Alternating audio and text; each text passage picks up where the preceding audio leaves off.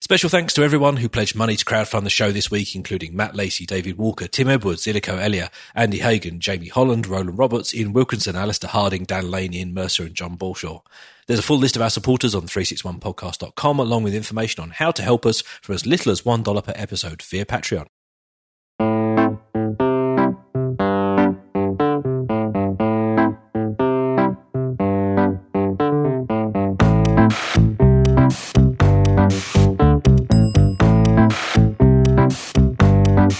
Hello and welcome to 361, a podcast about mobile technology and the world around it. My name's Ben Smith. I'm Rafe Blanford. And I'm Ewan McLeod. Recorded on the 1st of November 2018. This is Season 16, Episode 2, and this week we're talking about autonomous vehicles. Ewan reports back from his briefings in the Valley. And Rafe predicts the end of traffic lights.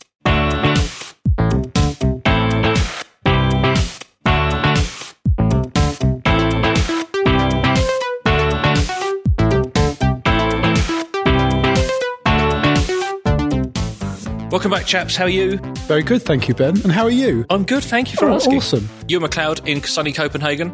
It's not sunny, man. It's getting chilly. No, we're looking at you down the video conference link here, and actually all I can see is your basement ceiling, so I have no idea if it's sunny. Yes, it is exactly. dark outside. Yes, excellent. Yes. Well illuminated in your basement. But you're both well? I am, yes, thank you. Delighted to be back.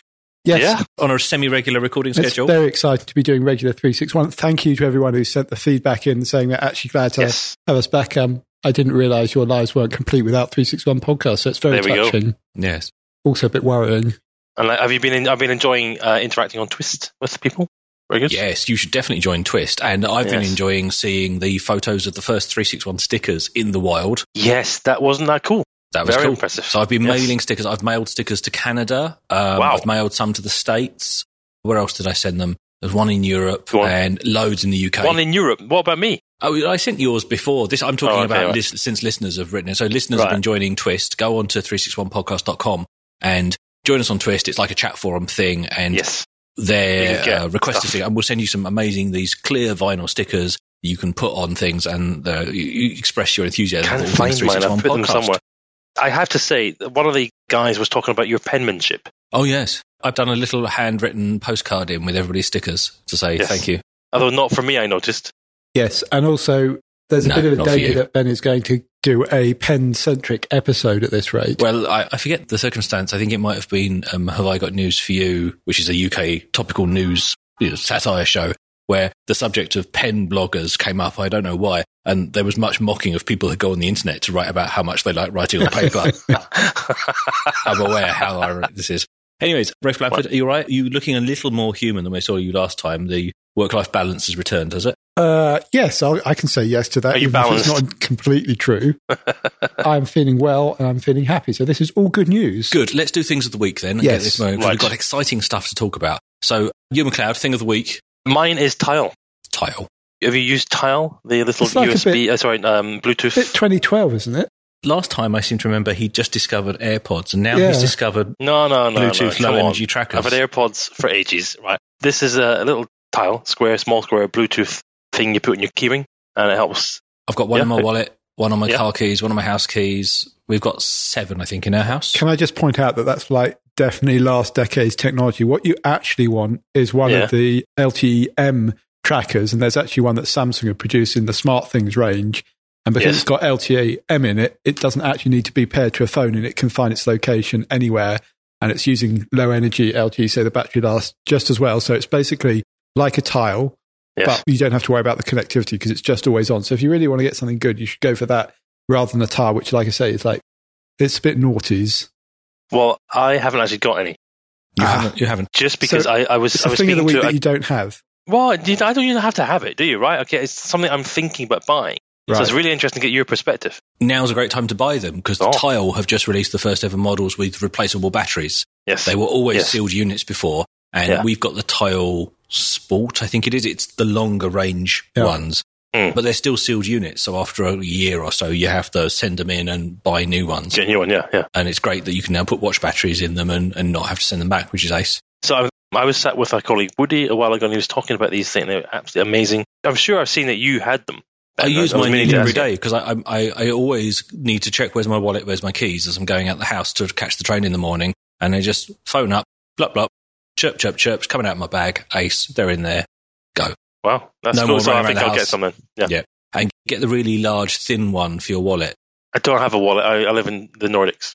Don't need a wallet. What nonsense like that. What is it, like barter or something? Yeah. No, you just use your phone. Thanks very much. And by the way, Google Pay live now in the Nordics. Thank you very much.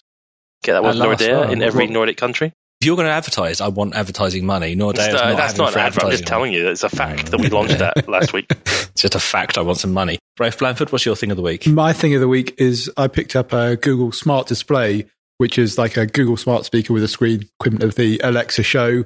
I've been quietly impressed by it. It doesn't have the kind of number of extensions or skills that the Show has. But on the plus side, it steals your data and gives it to Google. Exactly. So now that Google can see where I am in the house and it can see what I'm looking at. So, just like I feel like handing even more things over to Google. Yeah. But what they have done is they've kind of treated it a bit more as a tablet. So it's got good smart home automation. It's got good integration into the Google services. So things like Google Photos. So when it's idle, it basically turns into a picture frame showing my favorite photos. That's really cool. That's really cool. Switch off at night. And although it's like a minor thing, it just immediately felt more useful when I set it up and had that idle screen. The design is pretty nicely done. I've got it sitting in the kitchen.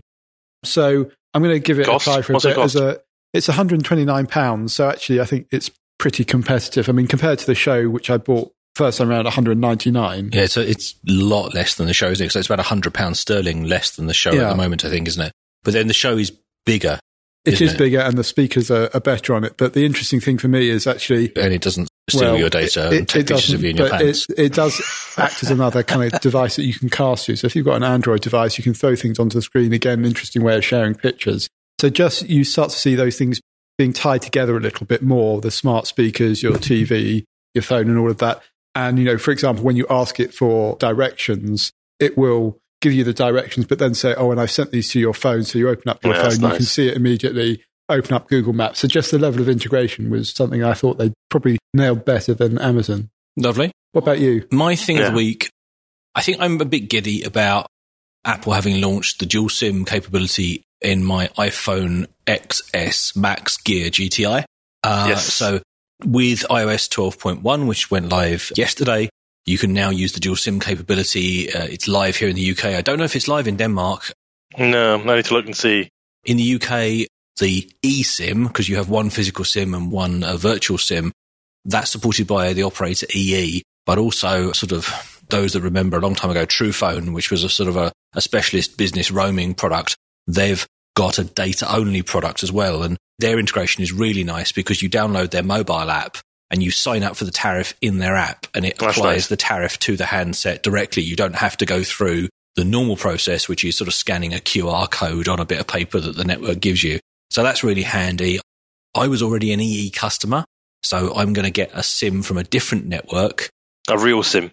SIM from a different network in my phone, and then transfer my existing line that I've had for ages, which is on EE, over to my eSIM. That's going to be really handy. You get 3 because you can do the global roaming in so many countries now. Yep. I mean, the EU regulation has slightly taken the edge off that because the fact I can roam around Europe with the same price at home, it's no longer a sort of a special deal that only 3 offer. And I tend not to travel as much to the States as I used to, where, you had the free roaming was good. But actually, for now, I've actually signed up to ID, which is an MVNO network on 3. And essentially, I was just amazed. What I wanted was just a couple of 100 minutes because I'm going to use this as a private voice-only line. So I really wanted a couple of 100 minutes. I'm getting it for like about £4 a month. It's incredible, the low end of the market, all these specialist deals. And ID, I think, is actually operated by 3. It's not, whilst it is using their infrastructure as well. That's interesting. Wow. I don't believe it's like a true MVNO where you're dealing with somebody else's billing and payment systems. This actually really is just a sort of a different brand. I think it's more of a youth brand, and as you can tell by looking at me, I'm down with the kids. Oh, yeah, you're in there with the kids. Yeah, exactly. But just picking it up, I mean, one of the interesting things is what's the justification for dual SIM, and in a lot of places it was driven by cost and still is in some markets. But here it's actually about the convenience for you of having a second number that you can use without having to carry a second device around. Well, exactly. I mean, I could probably get business second lines and things from EE, but I wanted a different network for versatility. But also, when I travel, I can take the physical SIM out of my iPhone and put a local SIM in, and my main SIM is now the virtual one, because if you're using the virtual SIM as the travel, you're locked into those massive networks that have big deals with Apple, whereas it's always easy to go and find a SIM card for some local operator somewhere. So that's really good. I'm really going to find that useful. Is it IED or ID? ID, I think. Yeah. ID. IED is an explosive device, isn't it? Yeah, that's not helpful because I just searched that. So thanks very much for that. Okay, well, I was searching for IED. That's fantastic. Is that helicopter always hovering above your house? Mm-hmm. Yeah, that's great. Yeah. So no, that's really handy. And I was well impressed with TruePhone because I think what it shows is that sooner or later, where virtual SIMs, I mean, you had eSIMs in your iPad for ages, eSIMs in the watches now, eSIMs in the phones. You're going to be able to switch networks or buy data from somebody just on the basis of loading up an app and pressing go, effectively, because you even put on the TruePhone app, you even pay with Apple Pay. So it's all integrated. Very so nice. That is my thing of the week. So, Ewan McLeod, yes. What are we talking about this week?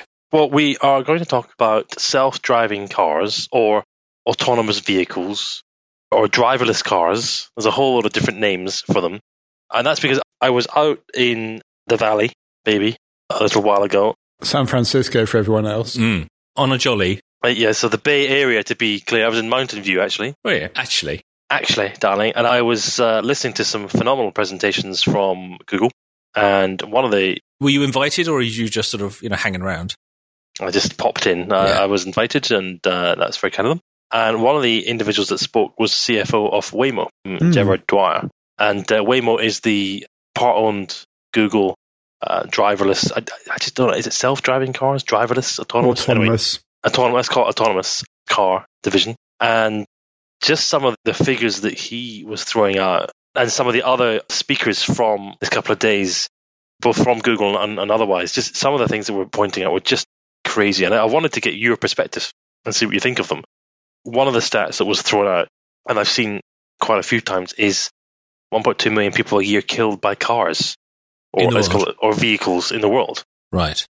I've seen similar figures, like 1 million people killed a year with, on average, from various different news outlets. It's a crazy stat, but if it's anywhere near accurate, that is just ridiculous, isn't it? And now, I won't tie these just to Gerard, because I think a lot of these different quotes and points came from lots of different people that were speaking at this event. But one of the stats was 94% of crashes in the US, vehicle crashes, involve human choice. And so were they pitching self-driving / autonomous cars primarily for sort of safety then? Well, yes, but they were just introducing Waymo and introducing the concept. And I think that's an interesting stat there. From a safety standpoint, 94% of crashes involve human choice. I like that rather interesting phrase that you choose, to crash. Of course, that's not the case, but you involve you're making an incorrect decision or You make a choice and that choice results in a crash. Yeah, exactly. They were talking all about Waymo. Waymo's one. Do have a look at their website. They're doing quite a lot. They're introducing a lot of, I think they've already done it now, autonomous vehicles into Phoenix and I think a few other cities across America. And I think at the moment it's free, or they're testing the cost.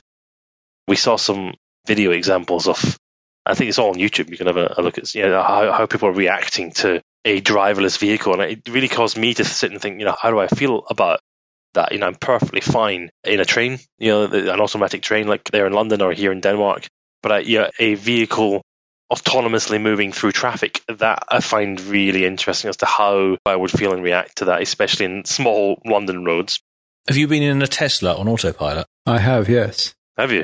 Have you? I haven't. No, I haven't. It's a slightly unnerving experience. Yeah, it's weird. And is that on the motorway? So a friend of mine has one, and we were on a 2-lane. It wasn't a motorway, but it was a 2-lane road. Dual carriageway. Dual carriageway, as we call it in the UK. And it was impressive. It did what it needed to. It went along. It started. It stopped. It slowed down. I think it even overtook. I'm trying to remember. Wow. I think it even did an overtaking maneuver, which is great. But you suddenly become very aware of, like as you were saying, like everybody else's failings. Like we're not going to. I didn't feel like we're going to crash because it's doing a bad job. We're going to crash because somebody else is going to do something unpredictable, and the computer doesn't have the instincts of the human driver. But it's funny because I kind of feel like a little bit of a moment. I hear all these news stories from the States, and it feels like you're hearing things from like another planet. These are interesting things, but they don't really feel very immediate to me. The UK government has changed, and there are trials going on in the UK too. Yes. I mean, I agree. It's probably one of the biggest changes that we will see to society in the next decade or so. And because we have been so car-centric, particularly in the States and Western Europe. Well, exactly. And there are implications for kind of human behaviour, for urban, for companies. Maybe we'll get onto that in a minute. Well, can I throw a few more stats here? So, yeah, I mean, go on. Maybe the thing to think about first is there's definitely this big trust thing, and actually it is kind of more apparent while we're in the mixed mode world, which we will be for the immediate future.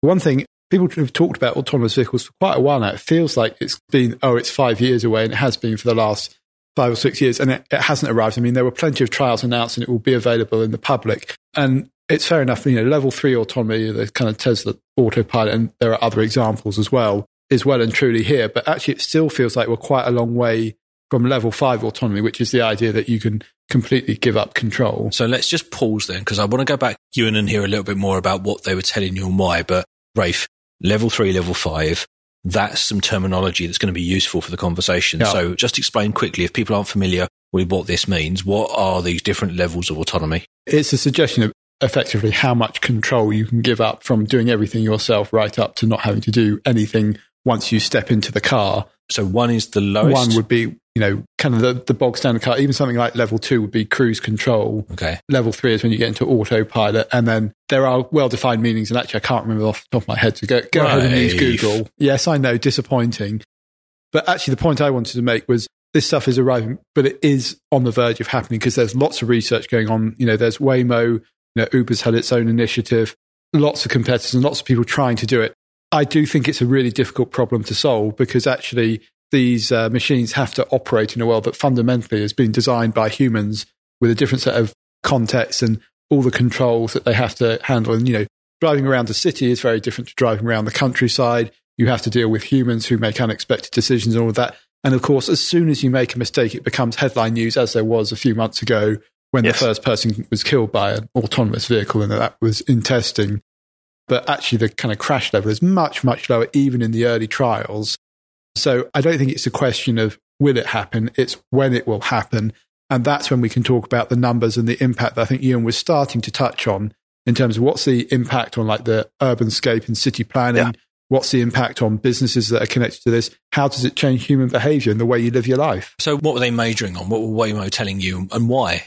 First of all, as you'd expect, there was, cars are bad. If you like, for example, they were saying like 10 trillion miles are traveled every year globally on average by us humans. But ride sharing is less than 1% of that.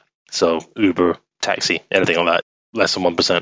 It'll be rather interesting when that gets to 5%. The impact of that can be quite dramatic. They're also pointing out the cars are generally 95% idle.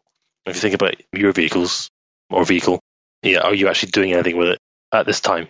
And for most of us, no. And so right now, there's 2 cars in our driveway doing nothing for most of the day. And then, I think we use our cars probably for about 45 minutes a day, I think. Yeah, and that's a really interesting point because one of the contentions is that with autonomous vehicles, there'll be a rise in fractional or shared ownership.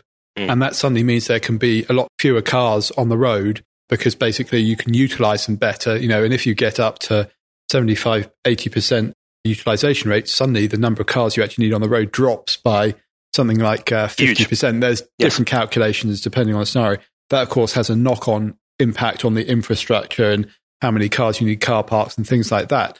But also it just changes the relationship with the car because it's not something you will necessarily choose to own anymore.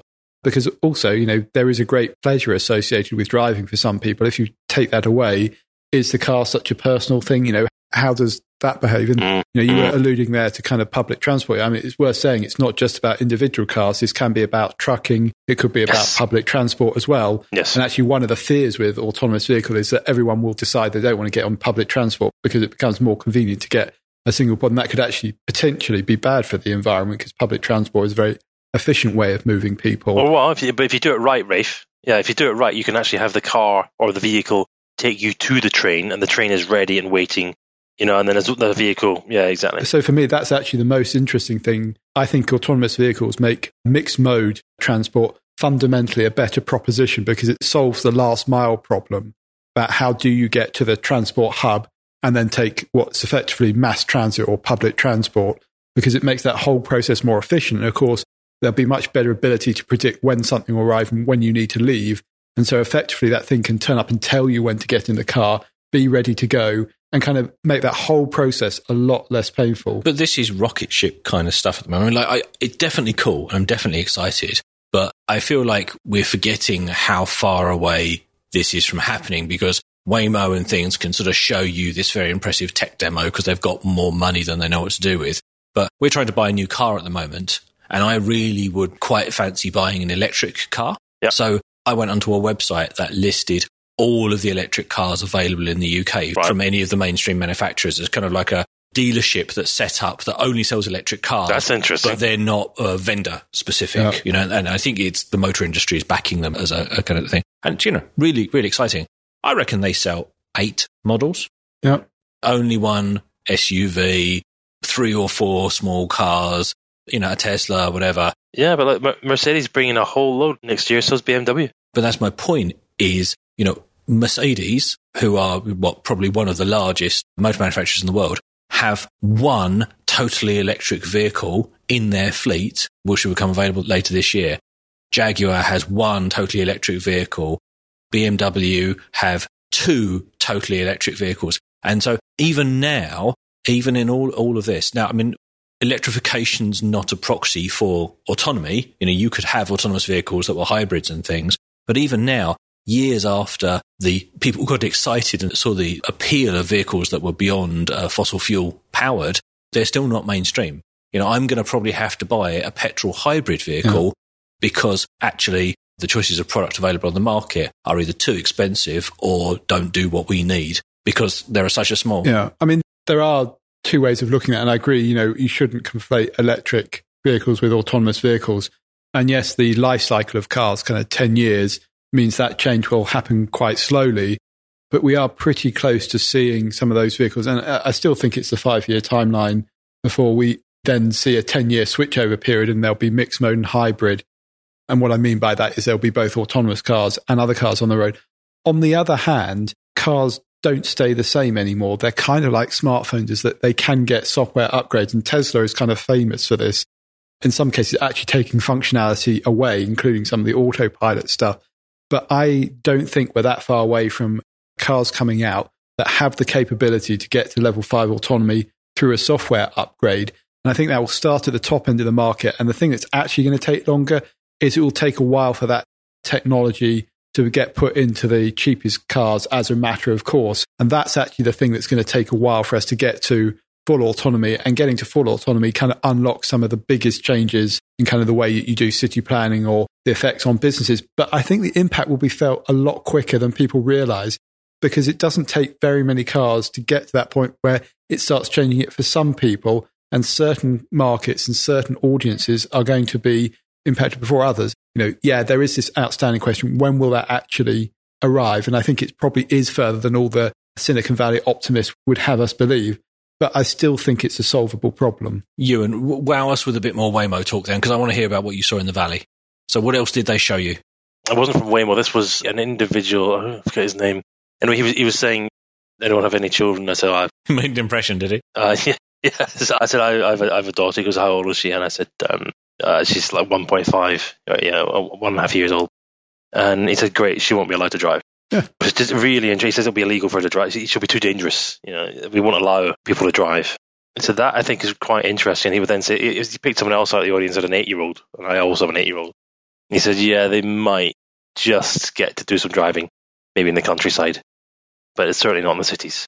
Because effectively... Yeah, it's just too dangerous. Automation will be so commonplace and reliable that it'll be seen as sort of needlessly unsafe to manually control this machine that can kill you. Yeah, to allow a human that can just make mistakes. Yeah.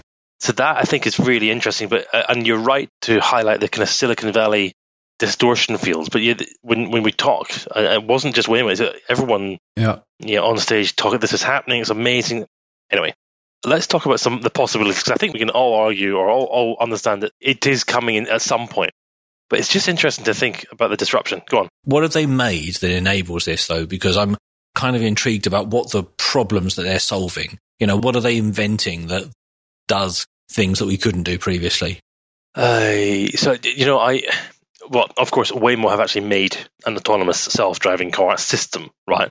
But if we're just talking about the industry at large, I wonder if, to a large extent, they're building it and hoping will come. But, I think I would. I think I like the idea of this stuff. I think I like the idea of a vehicle coming up and picking the children up and taking them to school, so I don't have to do it. I think that could be really useful. There's the answer. But then I like the idea of a vehicle coming, picking me up, and then taking me to work. And then I can just sit and do nothing or watch the news, or I don't know. Really exciting. But can I talk to you about some of the industries that they were just highlighted as immediate examples that are ripe for change? First one was insurance, which I think is rather obvious, right? Because if you're using an autonomous car, you don't need insurance for yourself driving. If anything, I would imagine the insurance will be built into the cost of the ride or whatever. Yeah. So the global insurance industry is going to have to think carefully about what they do for driving. I think there'll still be a massive market, but there'll still be a market. I wonder if there's going to, the standard ways that you and I and all of us experience car insurance will change dramatically. You just don't need that anymore. Parking was quite an interesting one. They highlighted that 30% of US real estate in cities is given over to parking or parking lots. And having just been in New York the other day, I was just amazed at how many parking lots there are. If you actually sit and stare, small, big, they're everywhere. That will not be required soon. It was interesting. You say you won't need parking lots because the car will come and drop you off and then it will go away and it can go and park somewhere, far away. But interestingly, back to Rafe's point, the thing that always baffled me about New York was how you can be in the city centre but have massive, massive roads because everybody, there's still so much traffic, even in a place where you've got a transit system and all that kind of stuff. So is that actually going to get worse? So a city's going to become more car dominated, but there won't be parking garages, but there'll be massive roads. It's a really interesting thing that urban planners are talking about a lot at the moment. Because you will have high utilisation, there will just be fewer cars and therefore fewer need for parking spaces. But the parking spaces don't go away altogether because obviously there are peaks and troughs in demand. But what you'll probably see is kind of nests that live in the city that autonomous vehicles go and live in for a few hours in the middle of the day. But the parking will be different because, of course, they can pack them in as tight as they like. The actual number of roads that you need will be significantly smaller. You'll probably still have the main arteries and then, smaller roads. So there'll probably be a greater amount of pedestrianisation. There'll definitely be an increase in kind of green spaces because I think that's what a lot of car parks will be turned into. And so the kind of way the urbanscape is made up will actually fairly fundamentally shift because it will free up a lot of space. Actually, it could have an impact on things like land prices as well and the new developments that can happen. But it also changes even the shapes of buildings and things like that. Because, for example, there won't be an expectation that most people arrive and go into the parking garage of an office building. So suddenly there'll be a reinvention of the lobby, and arriving in the lobby will be the standard thing to do because you'll pull up at the curb, you'll walk into the building. How does that change kind of the way you go into a building? What kind of shops and amenities are around that? All of that kind of thing becomes quite interesting to think about. And actually, does this mean a revitalization of city centres and away from kind of out-of-town stores? All of those kind of things are kind of open questions at the moment. And it will be the most fundamental re-architecting of the urban planners and the urbanscape that's happened basically since the horse and carriage, because, cars came in to dominate things. We had this idea that the car was the dominant thing that you design the city around. Yes. It's still going to be vehicles, but they're going to be vehicles that behave in very different ways. And it's as fundamental as the shift was from people walking or riding a horse as the dominant form of transport as the shift to the motor car. So it's going to be fascinating to watch. I mean, the thing is to say here, though, it isn't going to happen overnight. There isn't going to be a day where suddenly the first autonomous vehicle goes on sale. It is going to be a big transition period. This mixed mode that I referred to earlier, it will be much more typical for, say, a small town or a village to be autonomous only during daylight hours, because in the dark it's maybe a harder problem to solve. Or you'll find that some roads encourage autonomous behavior, and that will actually probably be the highways first because it's a easier problem to solve. It will be things like trucks actually will go autonomous for 90% of their journey and then have a driver who takes them the last 10%. Actually, we probably don't fully understand or yet comprehend where that switchover is going to happen, how big it is. But that end result, as I say, is going to be a big shift. And as Ewan said, people will not have to drive. That then changes, how long they're prepared to commute or the type of commuting they're willing to do. Because actually the big shift is, what does the car become when you get in it? There is an expectation that you drive. Do you read? Do you have a meeting? Do you sleep? Does that change the transport choice you take? For example, short haul flights of maybe 2 or 3 hours. Would you not choose to sleep in the car overnight while it drove you to your destination? Yeah. Could that be a shift? All of those things, I think it's quite hard to, grasp, particularly in the round. But like I say, I think it's going to be probably the biggest change to the kind of physical world that we live in I would say, since, electrification and kind of that urbanization movement that happened post-industrial revolution. So, Ewan, what was your takeaway from seeing the Waymo presentation, like firsthand? I was just astonished, I think, by, just as Rafe is saying, the implications for the way that we all live are quite dramatic in that, theoretically speaking, I could call up a Hilton, and by that I mean a hotel room on wheels. I have it parked outside, and I just get into it, and then 10 hours later, I've had a really nice sleep, a great shower, done some work, and I arrive in London. That gets rather exciting about what that means. And then from a commuting standpoint, all the land values, the price of property, all based around being near a station or being able to walk to a station and so on, those begin to potentially dissipate quite dramatically when you can just have a vehicle pick you up in the centre of London, and it may be 3 hours to get home. But that doesn't matter if you're going to the gym in your vehicle, if you are conducting a meeting in your vehicle. I mean, it's really interesting possibilities that I think, if you're working in any of the kind of these industries that we've been talking about, or car repairs, hotels, entertainment, delivery services, there's a whole lot of different things that you can say they're going to be impacted dramatically, but the opportunities for new ways of servicing customers are going to be dramatic. I think it's really quite exciting.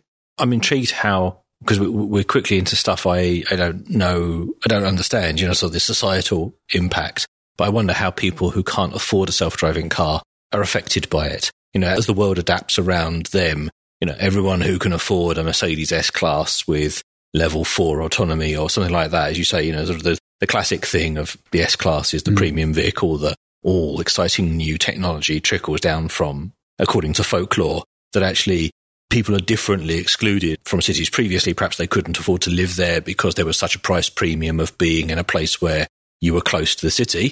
You can't live in central London. You can't afford to live in certain parts of the commuter belt because it's too expensive, in the way that Ewan was talking about property prices being driven by transport links. But then now you can't afford to own the vehicle that will make this all accessible to you. Yeah, wait, because you're saying own. Yeah, I think that's the interesting point, that there is at least initially a danger of greater stratification and a bigger gap between rich and poor. Good word. Because in the early day, I think you do own it because that's how people tend to access vehicles at the moment. And that change of leasing or shared ownership, all that kind of stuff does come in time, but it arrives with the increasing availability of the technology. Agreed. And so the rise of fractional ownership will take a while. And the thing is, but when that happens, actually, it might give greater accessibility and actually be something that improves equality, because basically you're only paying for the usage that you actually need. And I would expect autonomous vehicles to be like everything else, to become commodified very quickly. And actually, we're talking about impacts on industry. The idea that you don't own a car, just because a lot of people do take pleasure from owning a luxury car, does that sort of go away? No. Is there a rise in this kind of multimodal transport? And all the industries connected to this. I mean, Ewan's already alluded to insurance. Actually, even something like hotels, because a lot of hotel business comes from people doing kind of a one-day trip and having a break somewhere along the way, which isn't necessary if you can sleep in the car. Yeah. Even fast food restaurants, 60% of McDonald's revenue in the States comes from drive-through. He's good. And, the delivery issue as well. Does this actually help bricks and mortar? Because literally they can have someone load something into your car for you. It drives off and deliver it for you. All of those kind of logistical questions comes in. So I would prefer to take the optimistic and slightly utopian view that actually I think this will be a leveler, because it allows more efficiency in the use of transport and delivery and all that related infrastructure, which will therefore make it more accessible to a greater number of people. Because actually the entry barriers to owning a car right now are pretty high, and the kind of cost of ownership is pretty high. What fractional ownership does is effectively means you're paying for usage. I think up to a certain level, that will be a good thing. But you're right, it does set up a whole new set of conundrums about, does that put gates in other places? And actually, does it change, what is considered a great area to live? Because there will still be those variations. It's not going to get rid of them. What it will do is probably suddenly the place that was kind of considered, low value will be the best place to live, because and I suspect that will be a lot around the walking amenities that are immediately accessible, because I think what autonomous vehicles probably do more than anything else is destroy space in the same way. And I mean that in the sense of physical space, because the distance between two things matters less. What Ewan was getting at was you can afford to do a longer commute because your time driving is no longer wasted. I mean, the average in the UK, I believe, is something like a 60-minute commute. It's 90 minutes in the US. That time at the moment is effectively wasted. The only thing you can do is, listen to talk radio, maybe be on the phone or music. Yeah. You have to concentrate. You are giving away basically anything up to 10% of your waking time of your day. What does that do when you get it back? Do you use that for recreation? Do you use that to work harder? That's a very significant productivity boost to the economy potentially as well. So It could drive growth in certain countries. And, we hear a lot about that at the moment in the UK and the US about falling levels of productivity. This could absolutely be the thing that solves that. And that will be good from the point of view of society could reduce poverty, because productivity, we know, is intrinsically linked to having greater overall kind of GDP and value in society, the impact on, taxation and all that. So it all has to be considered. Having said that, you're not paying car tax anymore. You're probably not paying fuel duty at such a high level. So all of these things have massive knock-on effects. And it's just a question of how quickly it happens. And I do agree with Ben. I think it's you can get very excited about this stuff and then get, actually, it's going to take 20 years. I think about all those changes and I think I don't understand how to understand them. When we talk about the technology, I get giddy about radar and GPS and cameras and automation, because whilst I can't understand how those systems work, the novelty and the excitement of the bit of technology, the vehicle, the brain, the smartphone on wheels, that interests and excites me. And the knock-on societal impacts, I mean, much like when we talk about the impacts that mobile technologies had on people, we're quite a long way past talking about specs and phones and new gizmos and that kind of stuff, because it's interesting, but it's not the most important thing now, actually, the way it affects our lives. And you're talking proper economics there, Rafe, and I think you need to actually have a different set of skills to have this conversation now. And actually, Ewan, just backing up a little bit, is Waymo a car company or a technology company? That's a good question, and I should not speak on behalf of them, because I think they probably have a very special answer for that. But I wonder it depends on what you're thinking, because they don't manufacture the vehicle, but I think it's, they've got the software. I think there's a hardware question to it, of course. But they are the service provider fundamentally. Do you have a Waymo subscription? Will you have an Uber subscription, $10, $20 a month, all the travel you want within the city? I don't know. I think it gets interesting because quite a lot of analysts have this thing about, can technology companies learn to make cars quicker than car companies can learn to do technology? And, that particular question has been asked in a lot of different ways of a lot of different industries as software has started to do other jobs. But I'm curious about, going back to what Rafe was saying, which one matters most? Because car companies know how to make cars, but actually what they really do is understand people's mobility needs, and that a car actually is oftentimes a luxury box on wheels with entertainment and lifestyle value and blah, blah, blah. And actually the business of how it drives and physically goes is only sort of 10th or 12th on the list of important things it does. But actually technology companies have habitually been tone deaf about that kind of thing. And the reason that Waymo interests me, and I'm not having a pop at them particularly because they were good enough to talk to you, Ewan, is that for me, every time Google steps outside of technology and starts to do sort of stuff that affects humans, the corporate culture becomes apparent, and that tone-deaf valley sort of optimism / sort of a slightly arrogance almost. Well, I was trying to avoid the use of the word arrogance, but that thing where they have this sort of one view of the world, and if everybody just shared everything, it would be great. And Google always fails in favor of Google making money. Google always fails in favor of capturing more data. That's not a pop of them. That's where their culture shows up. And, how will that manifest itself in things like vehicles? Could you see an Apple car being a very different thing to a Google car? Because when you take all of those kind of corporate cultures and apply them to something as different as a car than a smartphone, where so many of the challenges are sort of resolved now, we've settled on what is generally best. I think it could get really interesting. Yeah, I mean, it comes for me down to a question whether vehicles become kind of homogeneous. Is everyone going to accept it becomes like a utility? And I think for a substantial part of the market, that is the case. And then what's interesting, actually, it's going to commodify pretty quickly. Yeah. Because the technology and there's, the big tech giants, you're right, are investing in it. And you can easily see the classic sign of disruption with the car manufacturers trying to do it. Tesla is in the middle somewhere, and then you've got Google and Apple is said to be investing in this technology. But obviously, people like Volvo, GM, all the big car manufacturers, they all have their own programs. It's not yet clear to me which one of those is going to win. And a lot of that does come down to the question you were asking, Ben, was what actually matters to the customer? Because you could argue that a lot of the auto manufacturers at the moment are basically good at marketing and marketing kind of a lifestyle choice. Some of them are about the technology, and there are definitely people out there who buy a car for that reason. But a lot of people also want it to get from A to B and see what it says about themselves. It's kind of a fashion choice almost. But I do think the changes do kind of push me towards thinking that this will become a utility and commoditize, simply because that's probably where the biggest market is. And, it does remind me quite a bit of smartphones in that respect. And we have seen that come down to kind of a single set of components and actually almost a single set of designs, that glass slab, because that's what is the efficient thing for the mass market.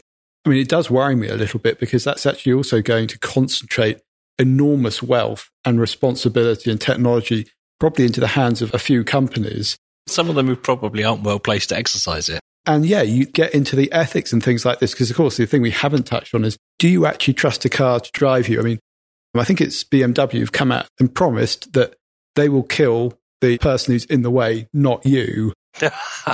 And, that is basically their thing on the ethics of autonomous driving, which is a perfectly reasonable position to take. Well, if you're paying for it, I think you'd want that to happen, probably, wouldn't you? Indeed. And then there is the question around who do you sue if it goes wrong? Is it the person who programmed the algorithm? Is it the context that you're in? I mean, I don't think we should get into that now. It's an interesting topic to think about, but all of that is going to be things that have to be talked about. And will there be basically a choice that you're seen as a selfish person if you buy a certain brand because that's the one that's going to save you versus the kind of environmentally friendly one? And of course, it's also all the can't believe you're driving that BMW. Well, exactly. The BMW Kill Edition, basically. But then it's also batteries and electricity, because actually all the energy to drive this it's happening at the same time. Although we were decoupling autonomy from electric vehicles, actually, again, the people who build the batteries and have that technology are going to be enormously influential. And it probably ties in with the rise in renewable energy. And basically that is very much associated with the cost of these things, because worth remembering, it's not free to recharge these autonomous vehicles, although the cost of running them will be significantly lower in all likelihood. It probably ties in with, can we solve kind of the upcoming energy crisis in terms of, fossil fuels and all that? It ties into that as well. So it's connected to a lot of other, what I describe as mega trends. And so you can think about it on that level. But actually, there's a very personal dimension to it as well. Would you actually, as an individual, trust a car to drive you around? We'd probably be quite happy, but I'm sure we could all identify friends and family members who wouldn't want to give up that control. But then I can also identify friends and family members who wouldn't be comfortable to drive me around. So exactly. And as Ewan was kind of pointing out earlier, for the younger generation, it will just become a normal thing. Just as they expect to, touch a phone and have it respond to them, the digital first generation, we're going to have an autonomous first generation who just have a different expectation. They won't expect their parents to come and pick them up at school. They'll expect a car to come and pick them up and deliver them home, or to take them to activities. All of that kind of thing is really interesting to think about, because actually it will probably give people a lot more freedom as well. So, Ewan, you saw the Waymo demo and a bunch of other sort of presentations around those themes. What was the sort of the parting shot? What was the call to action? Were they trying to sell you on the idea of autonomy? Were they trying to sort of convince you to invest or to buy? Or no, it was simply they were just pitching. I was really good at them. Just came along and talked. And I think it was quite sensible the way they did actually introduce it by saying, like, there is a safety angle to this, as good as the disruptive angle to it. And I think it's quite a smart way there just to say, look, this is happening. They just kind of almost left it there. Very sensible, because we can just get on with waiting and seeing. I've been following them rather closely over the past few months, just watching the news around what they've been doing in the various different cities across America. Because I think it looks like they're live with a small number of vehicles already, and I think they'll continue to do so. So that's one to watch. It's interesting, because when I worked long time ago, I worked for a car company, and around that time, Ford was unifying its models around the world. And so I was there around the time where the small vehicle platforms were being unified between North America and Europe, and this was seen as a revolutionary cost saving. And there used to be this crazy thing that there was a small vehicle called an Escort in the US and a small vehicle called an Escort in Europe. And they were completely different vehicles and completely different platforms. And then the Focus platform launched, and they're the same vehicle. And now all the manufacturers do this. Yes. But all of a sudden, those economies meant that the car industry was able to sort of progress. But now you're saying, Phoenix is going to have, this program's going to launch, and this market's going to have this. And I was thinking, when you were talking earlier, Rafe, I was thinking about Norway, which has a very high electric vehicle ownership. And I wonder if lots of access to renewable energy, lots of electric vehicle ownership feels like a market where these things might take off more rapidly, because the electronics in the vehicle that does the electric vehicle stuff is well placed to do some of the automation stuff. Maybe that's a place where it will land, but perhaps you'll start to see, for some kind of transitional period, different automation systems arrive in different countries before we get to that slab of glass model, before we work out what's best.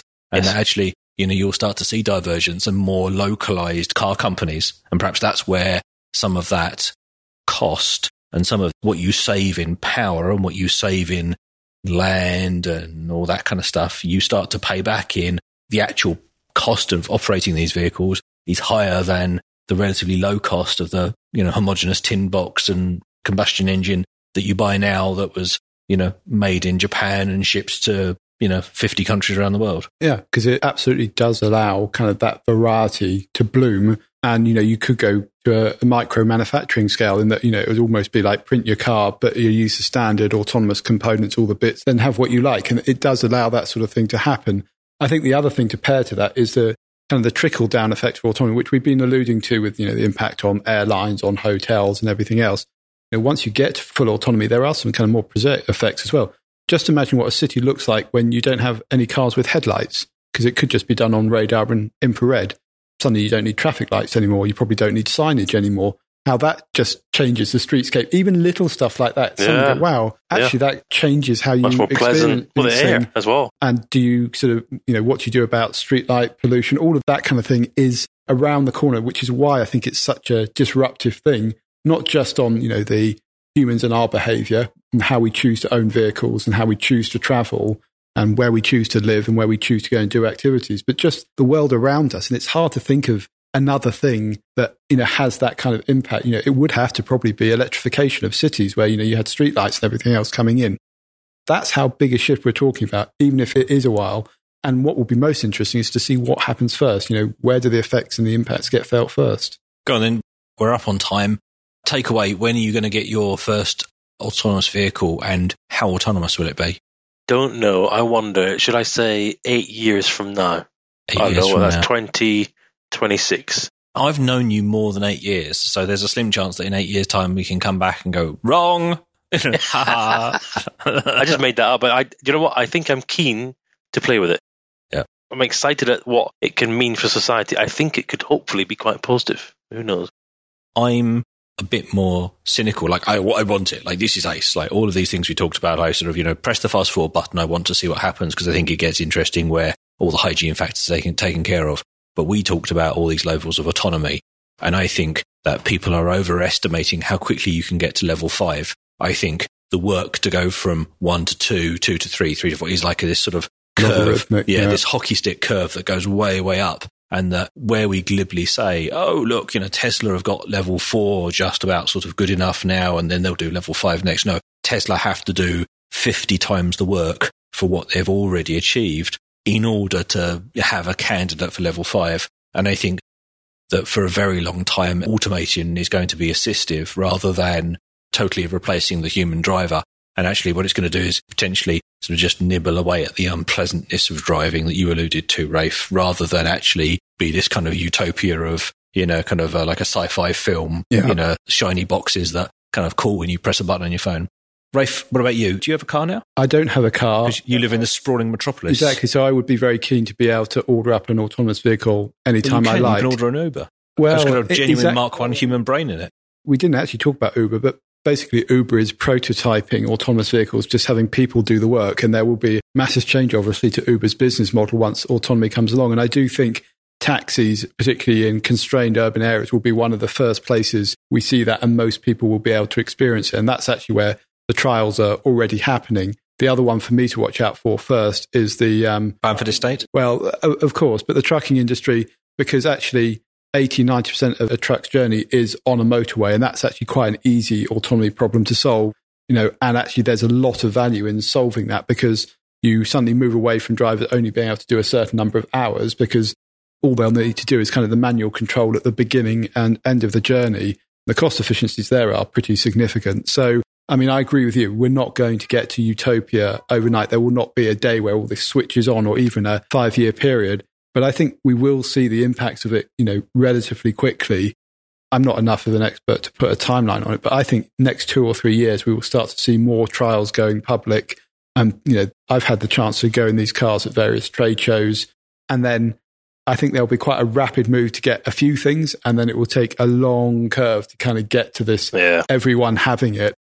But you're right, it will be iterative and it will move up. And I fully expect within, certainly within the next 10 or 20 years to have some of the changes we've been talking about become apparent, and it will be pretty profound. And honestly, it's quite exciting to think about.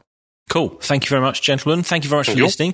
If you have experienced automated vehicles or you've got some insight into that, please jump onto 361podcast.com where you can leave a comment, or at 361podcast on Twitter.